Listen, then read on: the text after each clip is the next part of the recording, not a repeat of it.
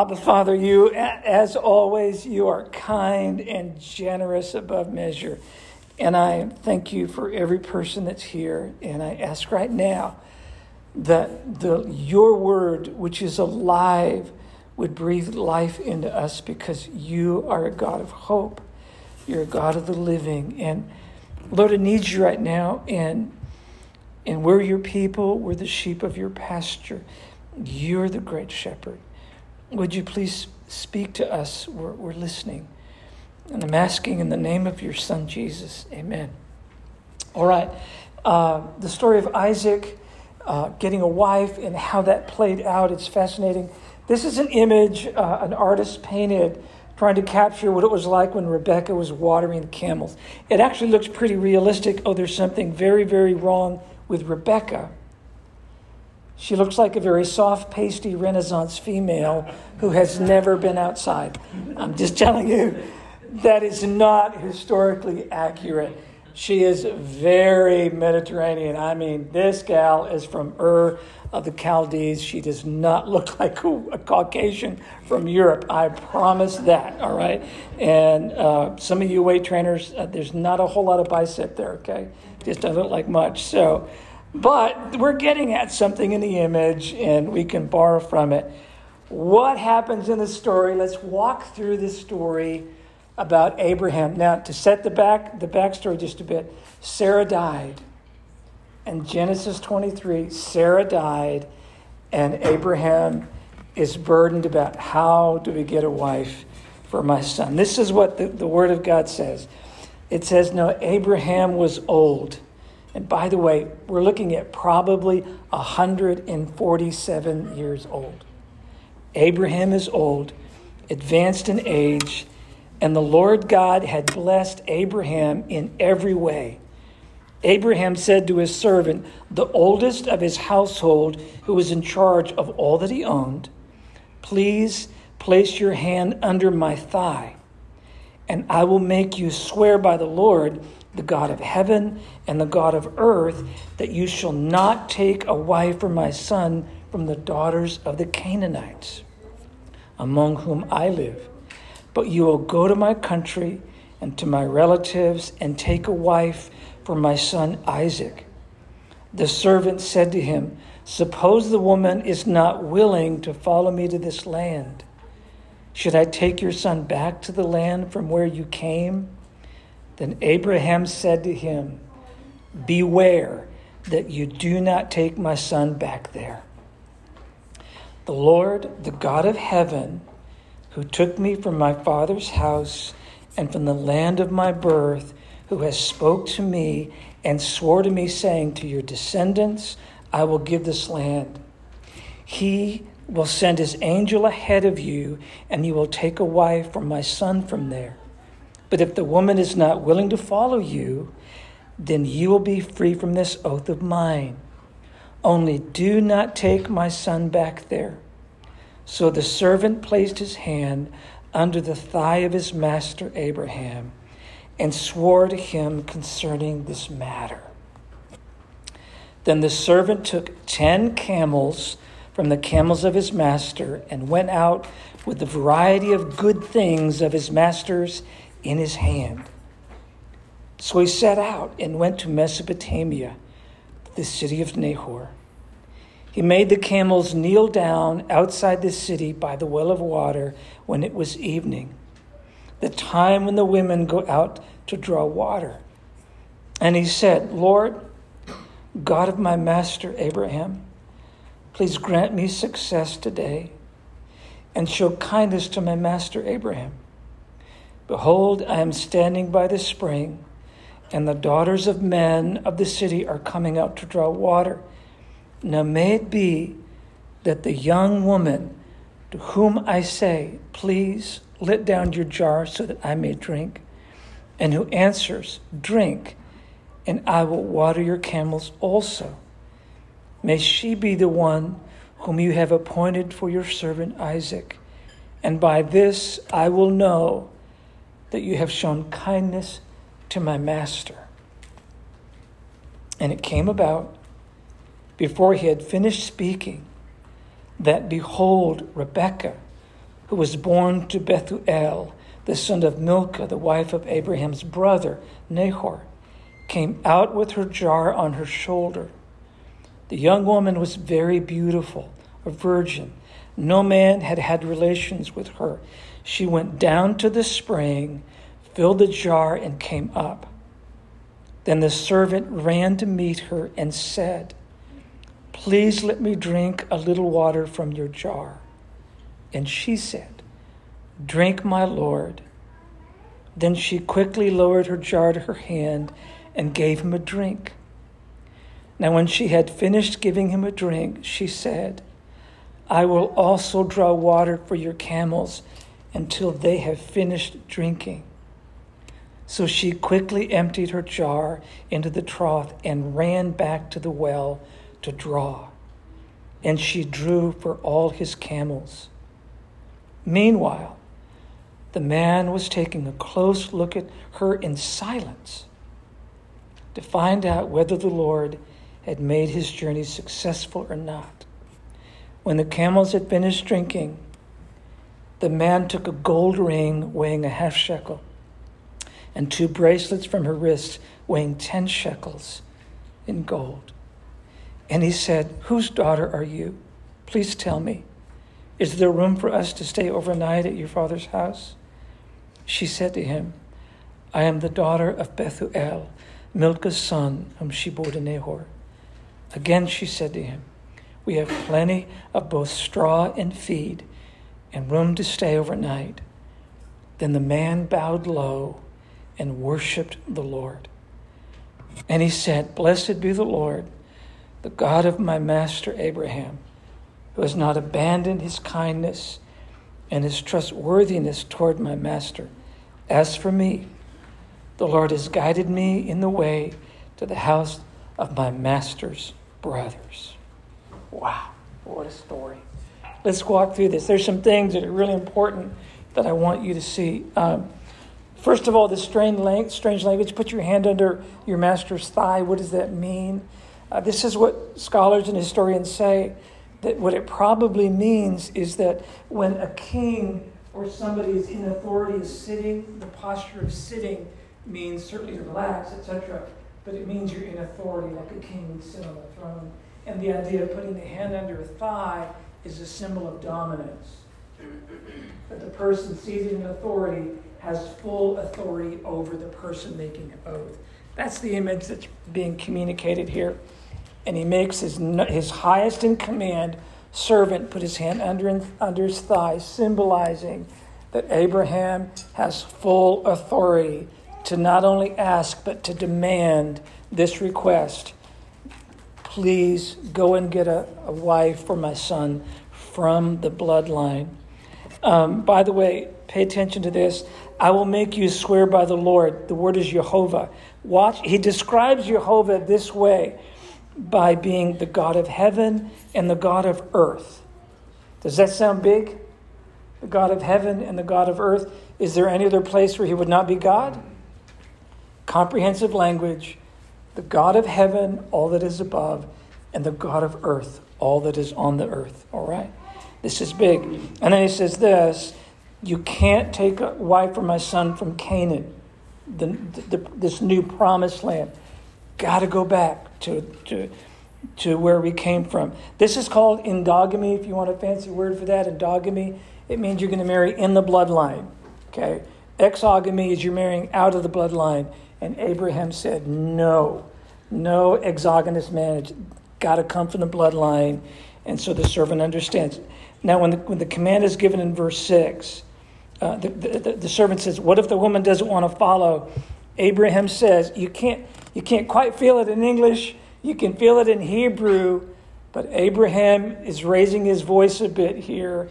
And he is saying, don't you dare, don't you dare take my son back to where I came from. Don't you dare do it.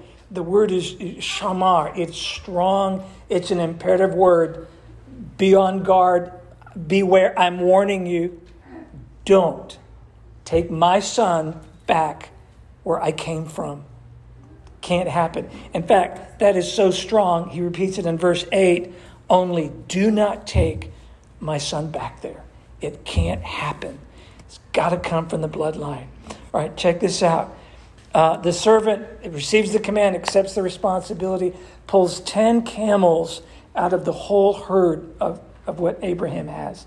10 camels, takes gifts, spices, all kinds of good things from Abraham's treasuries, and makes a journey.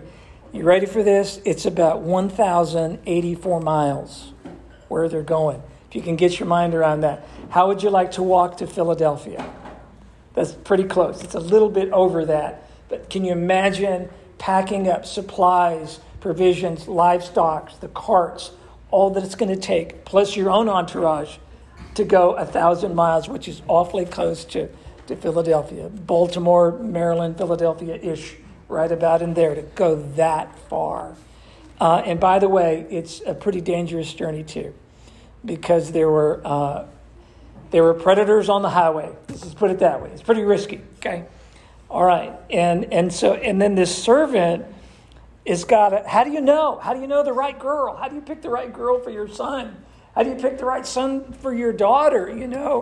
Hopefully you're going to be taller than your son-in-law's. That would be a good, dear Lord, please make them shorter than me. But no, God has other plans. So, okay, you be nice to my daughter. You hear me? So the servant's got this idea of, well, I'm gonna go to this well, and I know I'll ask a question. Can I drink from your hand? If she says yes, that's great. Part B, she's going to be willing to water the camels. Okay, and the girl that says that's the girl. So he agrees upon it, offers it as a request for a sign from God, and off he goes. All right, watch this. And it came about before he had finished speaking. Isn't that beautiful? Before he finishes speaking, God wants to answer. I love that. The young woman, she was very beautiful, a virgin. She went down can you appreciate the geography? She went down, climbed down, filled her jar, came up, and then the servant asks, can I have a drink? And she said, drink, my Lord. And then she quickly lowered her hand to give him a drink. And then she said, I will also draw water for your camels until they had finished drinking. How many camels does he have? 10. According to physics professor Dr. Christopher Baird out of West Texas A&M University, the average camel can drink 53 gallons in 3 minutes. Get your mind around that, you engineers and math folk. All right, how many camels? How much does a gallon of water weigh? 6.7, some say 8 pounds. Whatever the metric is, it's a lot of water. In fact, potentially, she would have drawn 2 tons of water. Now, she's got to scramble down. She's got to draw it. She's got to heft that jar up. She's got to climb back up. And it is a constant emptying into that trough because the camels are taking it in like you would not imagine. Okay. So the servant's request was pretty insightful. What woman wants to work that hard for a stranger? Something's up. Something's up. So God put something in her heart, that motivated her to be willing to work that hard, drawing about 2 tons of water. It's possible there were many more camels, by the way. At least 10, because they were probably going to be gifts, this kind of thing. So, Michael. Would that have been just her, or would she have had servants with her as well? Great question, and we don't know. The text doesn't say so. I hope so. I would hope so. Can you appreciate this? This gal's tough, all right? This is not some pasty European girl, that is pictured in the Renaissance art. This gal is a tough lady, all right? And she's strong, and there's something about her heart being willing to serve. Something unusual. Is she discerning? Do you think she's smart? When you see an entourage with 10 camels plus, we have no idea what the whole entourage looked like. There could have been 50 camels and lots of servants. And according to the text, God blessed Abraham, quote unquote, in every way. This glorious entourage is coming up, and she's going, whoa. This isn't your average run-of-the-mill stranger coming by to get some water. Something's going on. She saw that, she discerned it, and she said, my heart needs to be in the right spot. God is up to something. Something's happening, and she was willing to draw water for those 10 camels. I love the prayer that the servant said. He said, blessed be the Lord, the God of my master Abraham, who has not abandoned his kindness and his trustworthiness toward my master. I love that language. To me, it represents a good heart. If you ever let yourself get to the place where you think God is unkind and God is not trustworthy, you're in a very dangerous place. I'm not sure if you are fully aware, there is a whole new cultural movement right now where people are deconstructing their faith. You guys, some of you are not going to be aware of a group called DC Talk, Toby Mac's band, but one of the band members deconstructed his faith, and it's the new coming out. It's the de-evangelism, and it's the deconstruction of your faith, and you announce it, and it's your big coming out that you now are no longer a follower of Jesus, you're no longer a follower of God. It's just down to you, the world you live in, your instincts, and trying to make the best of it on planet Earth. Whole new trend right now to do that. Hillsong, one of their most popular celebrities, same thing happened to them. So it's a big deal. And, I was talking to Lisa last night about, Lisa, I just said, Lisa, I can't bring life to the people that the Lord would bring this morning. And Lisa goes, good, because that's not your job. So thank you, sweetie. Appreciate that. Thank you, Rebecca. That Rebecca Hart, she knows the Lord. But Jesus can. And I know that God promises that his word is alive. And so can you hear me? Maybe you can just hear my heart. If you get to the place where you think God is not kind and God is not worthy of trust, that's a very dangerous place. Something's going on, and you need to confront that pain. You need to confront the deal that's making you consider that God is not a God that you can love, or God is not a God who loves you. I want you to think about that, okay? We'll dig in. All right, let's do some practical application.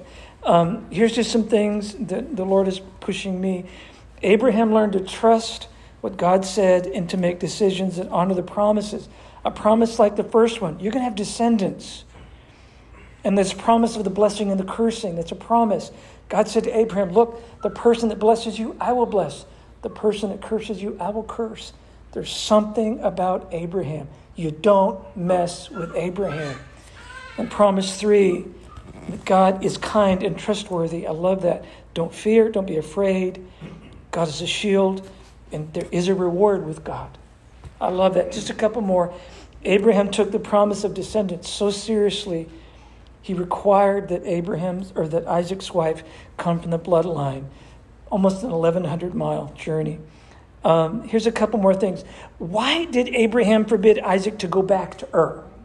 Why? Why did he do that? He said to his descendant, Shamar, don't you dare. No way. I'm ordering you. Be on guard. Don't you dare let this happen. Isaac cannot go back to where I came from. Why? Open it up. Why do you think? Why? God gave him a new land. Promise, God gave a new land. Honor the promise. What else? Why? Ur was pagan.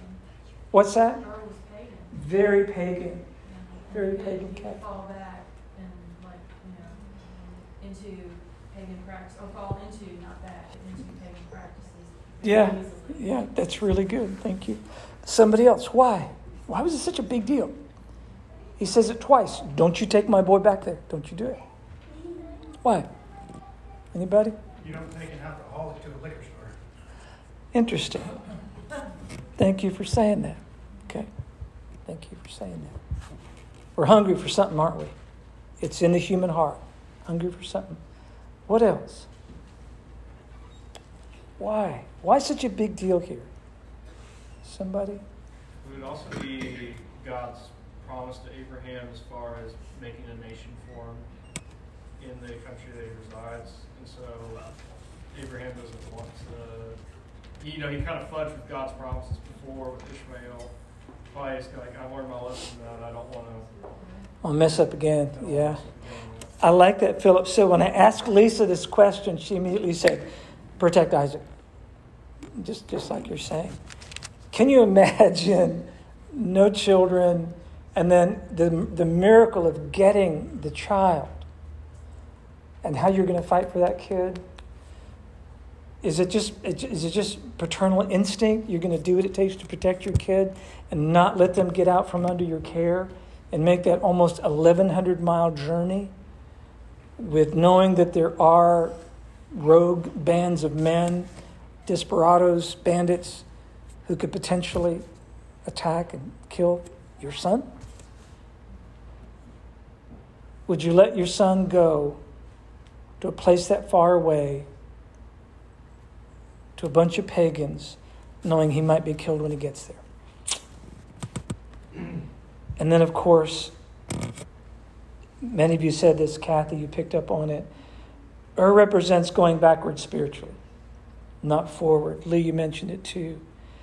So there's some things about So I realize the word Nana, in English, you can do a lot with that if you're a comic. We're going to Nana's house and all that, and Grandpa Nana's house and all those things.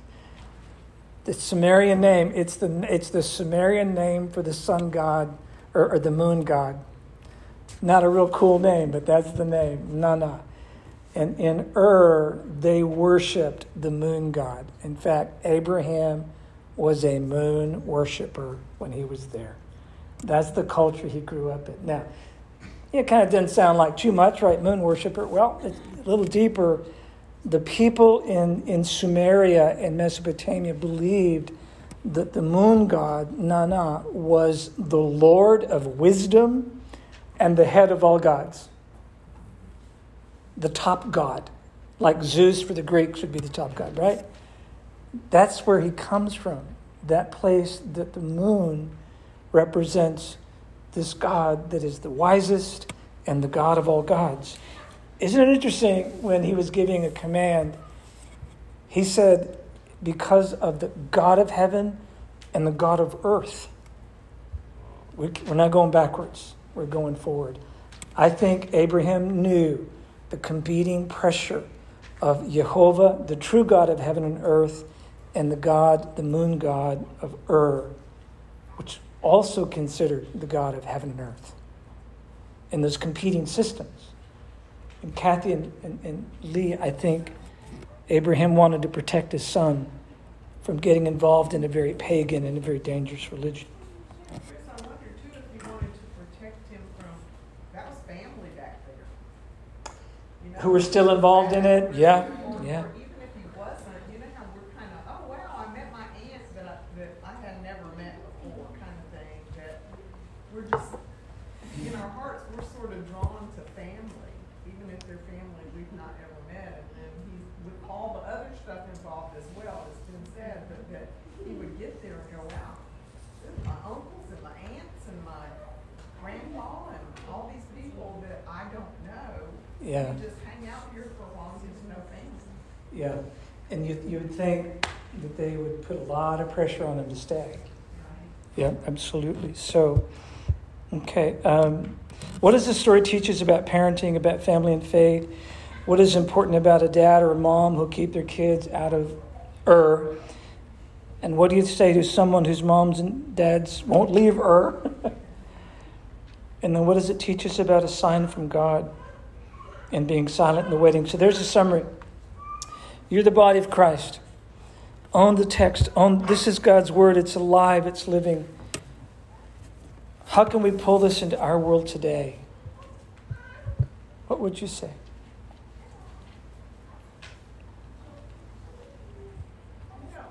When you were talking through that, I mean, I wasn't thinking the parent, but for me, it was this, what an impact Abraham had on this servant, that servant prayed, and this is something I don't think we do enough. He prayed so specifically to the Lord that when God answered, he wasn't going to have to go, I wonder if that's God's answer or not.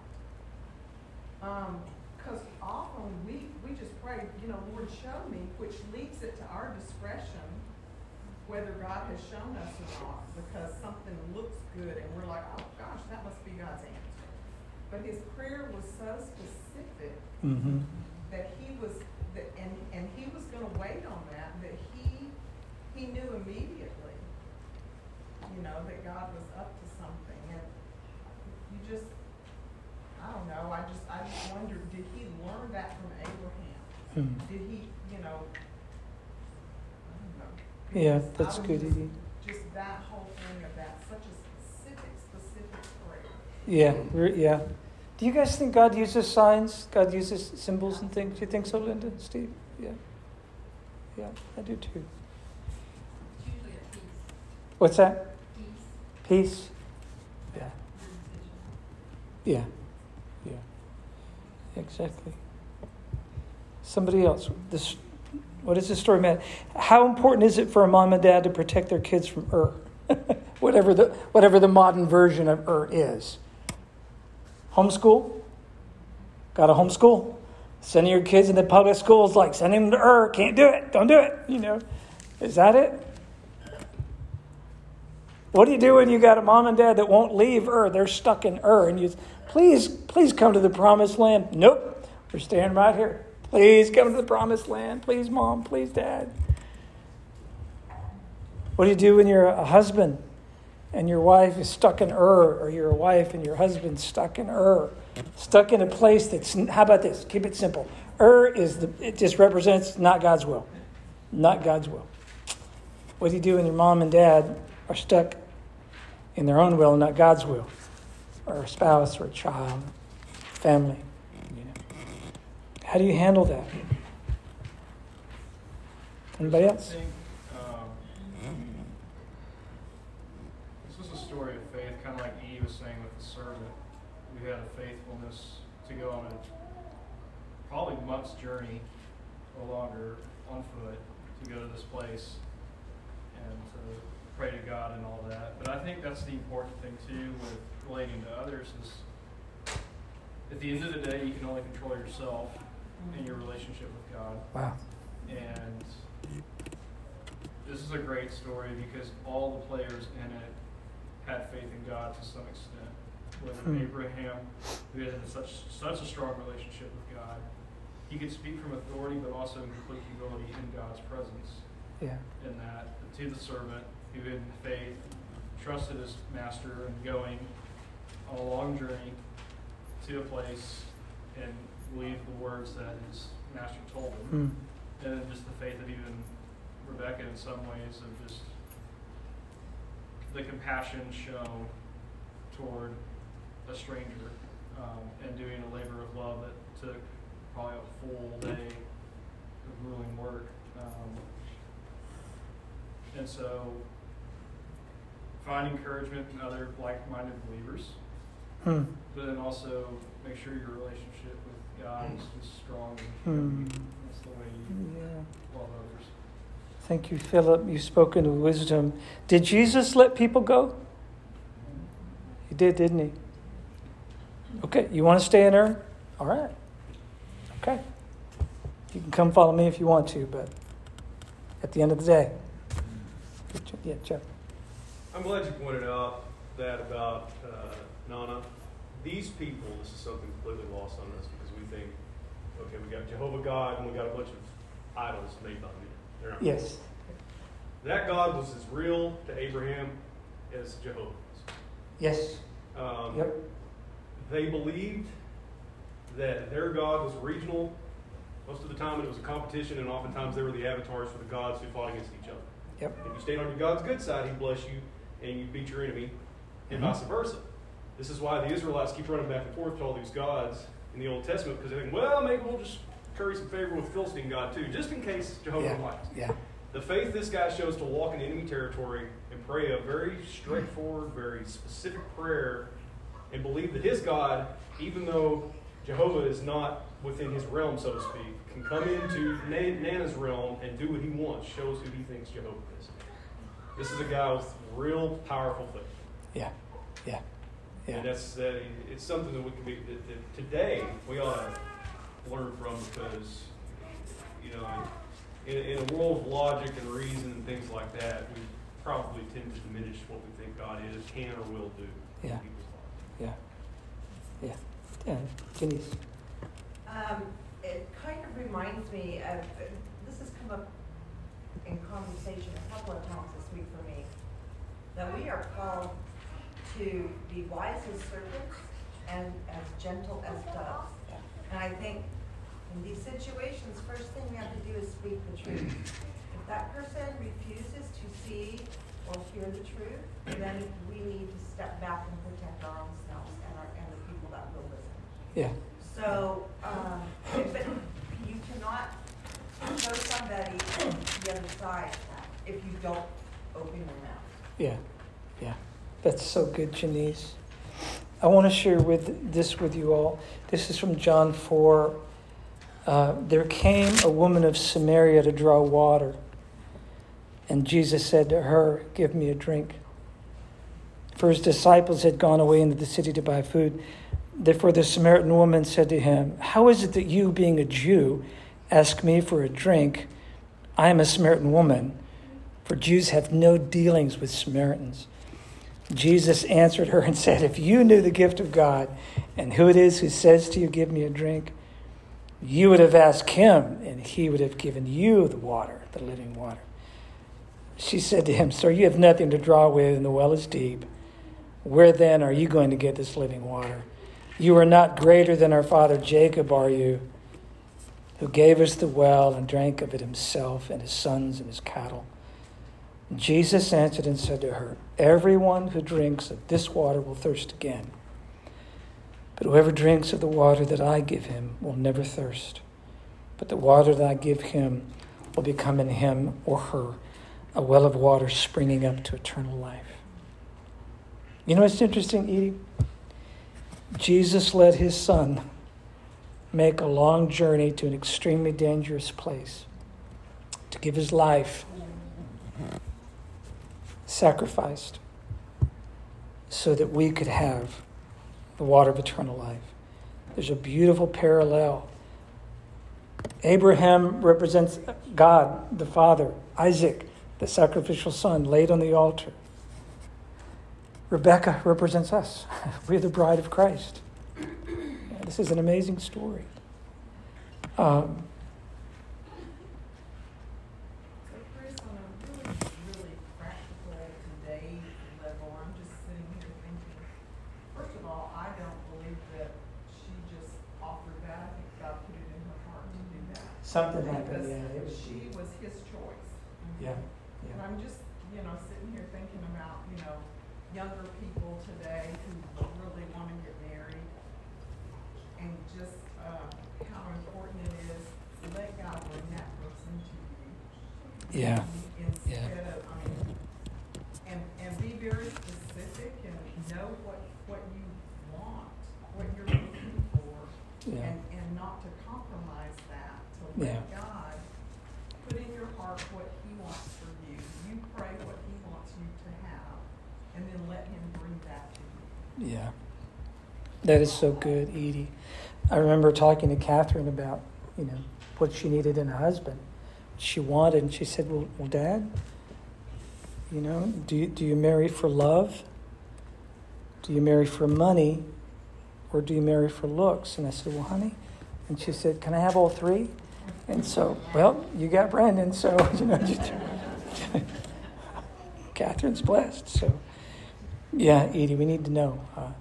There's something beautiful about marrying in the will of God. Absolutely, yeah. No doubt.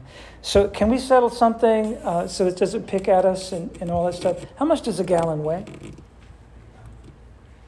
Pardon? 8 pounds. Yeah. Are we sure? Would Google lie to us? What if it's lead? I mean, can you imagine a gallon of lead, how heavy that would be? What if it's, how about standard Sumerian water, which would be different to Arkansas water? But you know, and by the way, it ain't light, whatever it is. So how much does it weigh? 6.7. 6.7. Okay, so I'm not a scientist. Watering 10 camels who can drink 53 gallons in 3 minutes. I'm telling you guys, if you're looking for a wife, go to the CrossFit gym. That's where you go. All right? Because she is tough. Scrambling down, coming back up. Scrambling. Can you imagine how many times she had to do that and then hefting that jar up on her shoulder? It's just unreal. So you guys have been got Stephen, anybody online? Okay. Chris, I think it's interesting that from an educator standpoint, you talk about what's important about having a dad or mom to keep your kids out of Ur. And I think Steve would probably agree that we live in Ur. I mean, the United States of America is Ur because the wisdom of God is the foolishness to all Americans just about. Yeah. I mean, we are so upside down, and so I don't know how you keep your kids out of Ur in this country with the internet and with pop culture and with what society thinks is smart and stupid and right and wrong. To me, it's important to teach your kids about the truth of God, and so that they can stand on their own 2 feet as they're living in it. Wow. Did you guys see in the headlines that George Soros just gave $1 million to defund the police? Well, we agree on this. The cycle that these kids are in, we're sending them to her, we're sending them back home every day. Yeah. We're trying to break that cycle. And like Abraham was trying to keep going back to that. Yeah. We're trying to, it's frustrating when you keep trying. Yeah. Yeah. It's so hard to get out of that comfort. Yeah. Yeah. But you will get something. Yeah. Keep trying. Yeah. You're, and you know, Steve, Jesus, maybe his words are a little more clear when he said, "You are the light of the world. You're the salt of the earth." Living in your pagan world under the abusive presence of Rome and all that went on there. Yeah, you're light. Yeah. Yeah, Soros is helping defund the police program. By the way, what happens to a society takes a lot of common sense here, people. What happens to a society when you deconstruct law enforcement? What happens? Chaos. And then somebody gets to move in and save us. Somebody. Somebody gets to, When you move toward that, you move toward anarchy. Not good. Who's pulling the strings? What's up? Who is pulling the strings? Somebody is. Somebody is. I just think it's ironic that Ur was the epicenter of wisdom. Yeah, Lord of Wisdom. Yeah. Wow. You're an educator. Steve, you're an educator, long-term educators. I don't know if you're aware that, again, the headlines are saying that right now, under Biden's administration, is one of the most comprehensive pushes to completely rewrite and deconstruct and reconstruct the American educational system deeply rooted in critical race theory. It's happening right now. And it was really sad because I saw KIPP schools in Little Rock has a position open. I'm sorry, it's either Little Rock or Fayetteville. I think it's Fayetteville. Has a position open right now and you go on there, you read it. It is scary what their title is in the description. It's basically to deconstruct white supremacy everywhere. Yeah. And that's the position in the school. It's completely anti-Christian. They're bold about it. Yes. They're bold. Thank you. They're bold about it. Yeah. I will say this though, there are parents Yeah, they are. And it's a very School boards. difficult fight because, you would think that parents would have a little more control over their education and their kids' education, and they don't. So I think we have to support the parents that are doing this, even if it's, somewhere like in Virginia or where we're not, pray for our school boards and pray for these parents that are in a battle with the school boards because, not all of them are Christian, but yet they're fighting for their children and their children's future. Yeah. Run, if you're a Christian, run for school board. Run for Yes. those offices. Yes. They are. Yeah, Linda, you're wise. While we have the chance to have influence, we've got to engage. We've got to. If we sit back and if the salt stays in the shaker and if the candle stays unlit or hidden, we are not having influence on culture. Jesus Christ deconstructed all racial matters. He deconstructed all of them. The Apostle Paul shatters all racial models. And we have got to embrace those things. So, okay.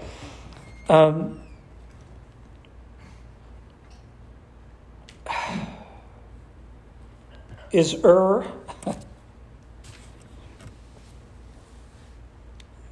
we don't want to go back to right? Remember when Israel was taken out of Egypt? One of the big things that the Hebrew people said when it got tough, well, we can go back to Egypt. We can just go back to Egypt. And Moses would say, no, you don't go backwards. You go forward. You can't go back to the old ways. So, Stephen, yes, sir. An anonymous person says, and they have a question at the end I think they'd like an answer to. I chose to allow my daughters to take ballet in a school where the professional teacher is a homosexual. He never showed it, but everyone knew. And this person says, I regret it now. So I think sensitively answered his question. He says, did I allow them to go to her? You're the church. Take ownership of that. Speak as though Jesus Christ is speaking through you.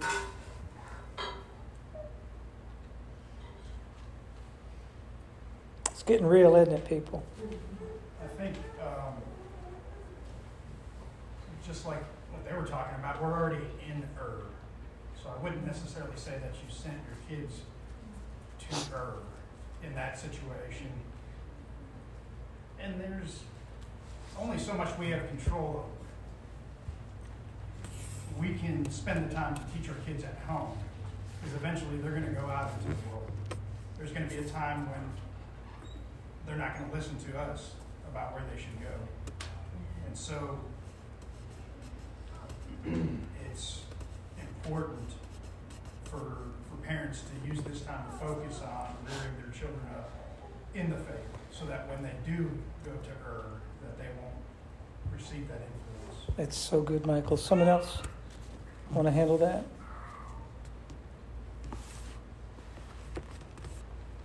Yeah. Libby? Yeah. I'm in a place with our 3-year-old where, I'm really thinking about school choices and what that looks like to send her to public school. Matt homeschooled. I went to public school all throughout. And I've really been heavily leaning towards homeschooling. And yet, as I kind of start thinking about that and kind of buying materials, and she gets older, like, to be brutally honest, I just don't know if mentally, I can handle that. And I had a good conversation with a great friend of mine who I look up to so much. And we were just talking about how the difference in our culture today, like motherhood, how we do it all alone, versus like biblical culture where it was done such community. Like women went to the well together, we cooked together, we gardened together. And so I don't really have, she was saying she didn't feel like there was any way to really solve that except for living like in a commune, which is not realistic, but yeah. I don't know, I don't really have any great points other than just share. It's just a really hard decision. Yeah. Thank you, Libby. Yeah. Yeah, you're there. Janice? Can I speak to that? I have seen reports that like teachers being let go because they will not teach the critical race theory.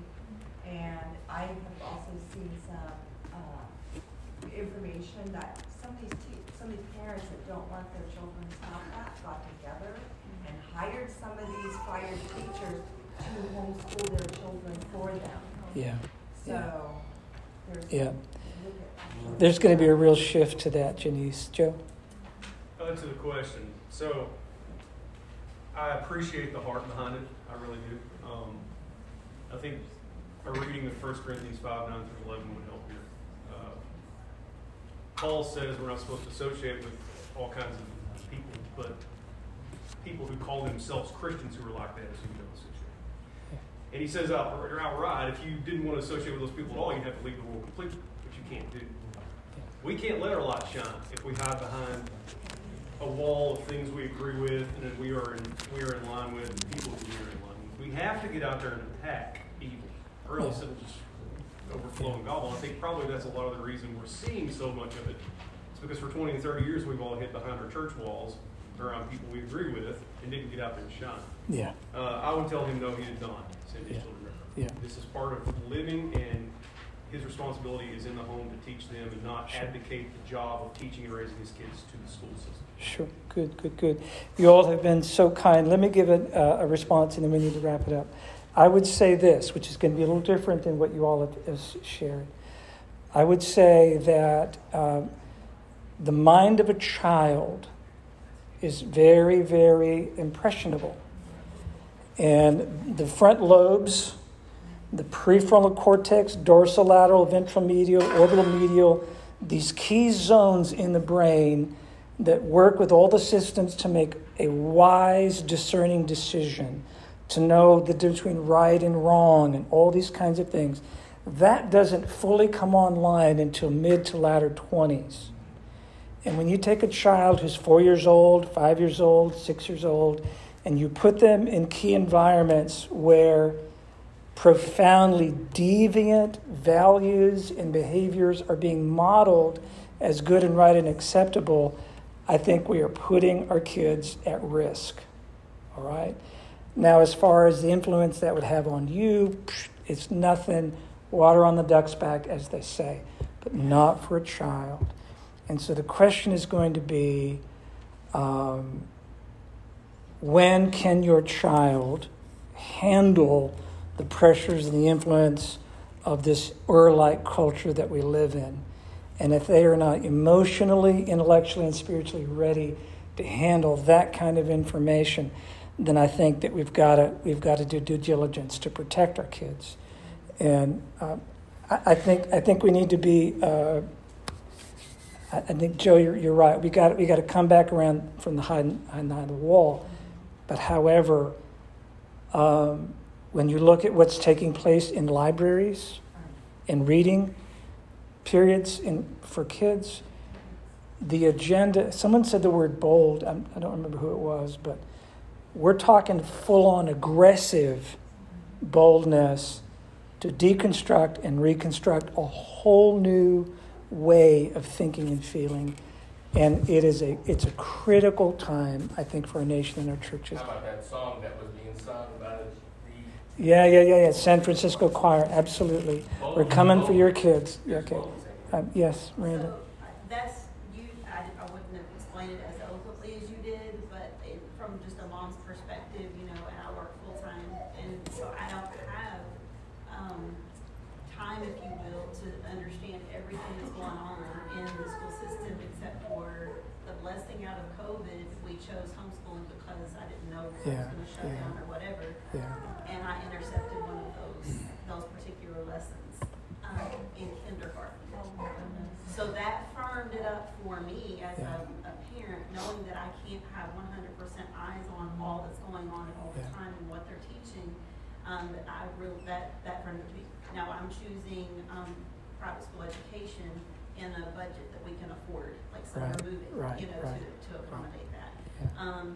But outside of that, I understand that not everybody has that choice.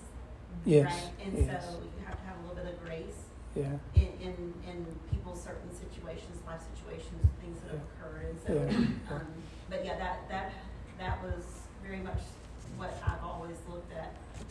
They're just so impressionable.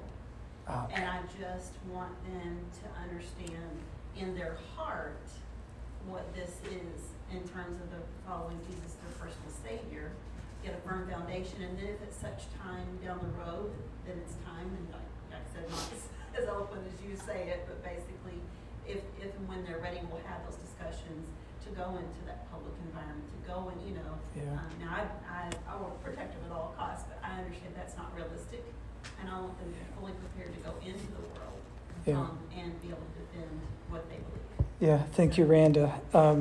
Mom and Dad, please listen to me. There are 2 points in your day that are critical: dinner hour and the bedtime hour.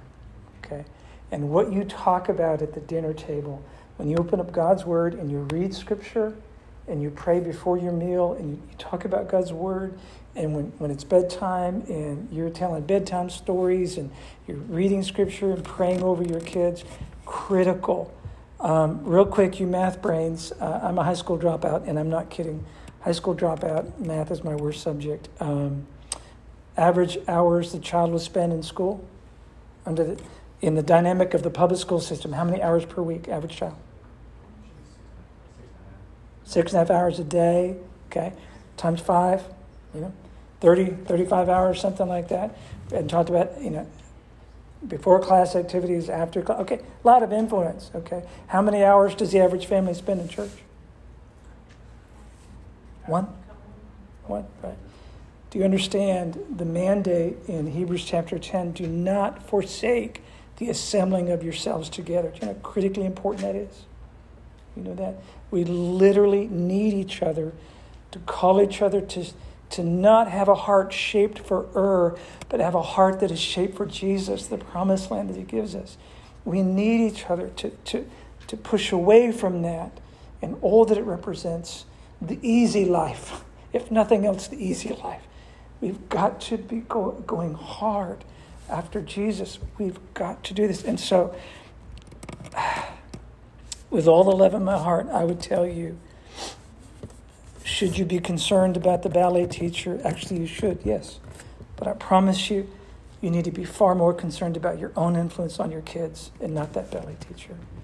Because what happens at your home and the day-to-day grind of how you do breakfast, how you do supper, how you do bedtime, how your children watch you, all those things are going to have far more influence. I'm just telling you, Christ Church, I'm telling you, now's a really good time to love Jesus, okay? It's a real good time to love Jesus. Yeah. And to have faith that he is kind and good and he's trustworthy when everything and everyone around you says, don't do it. What a good time to be in love with Jesus, okay? It's critically important. And please be careful with these things. There's more packed into this little device than you'll ever get your head around. Okay? Chris, there's also something that someone said a long time ago when television came around. Be careful what you bring into your house. Yeah, absolutely. Yeah. That's so good. Listen, I need to pray for you all. And Abba, Father,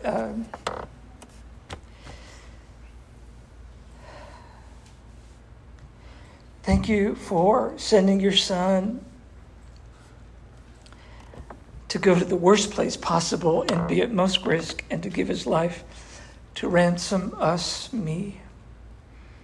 And I'm asking in the name of Jesus that you would help us love you with all our hearts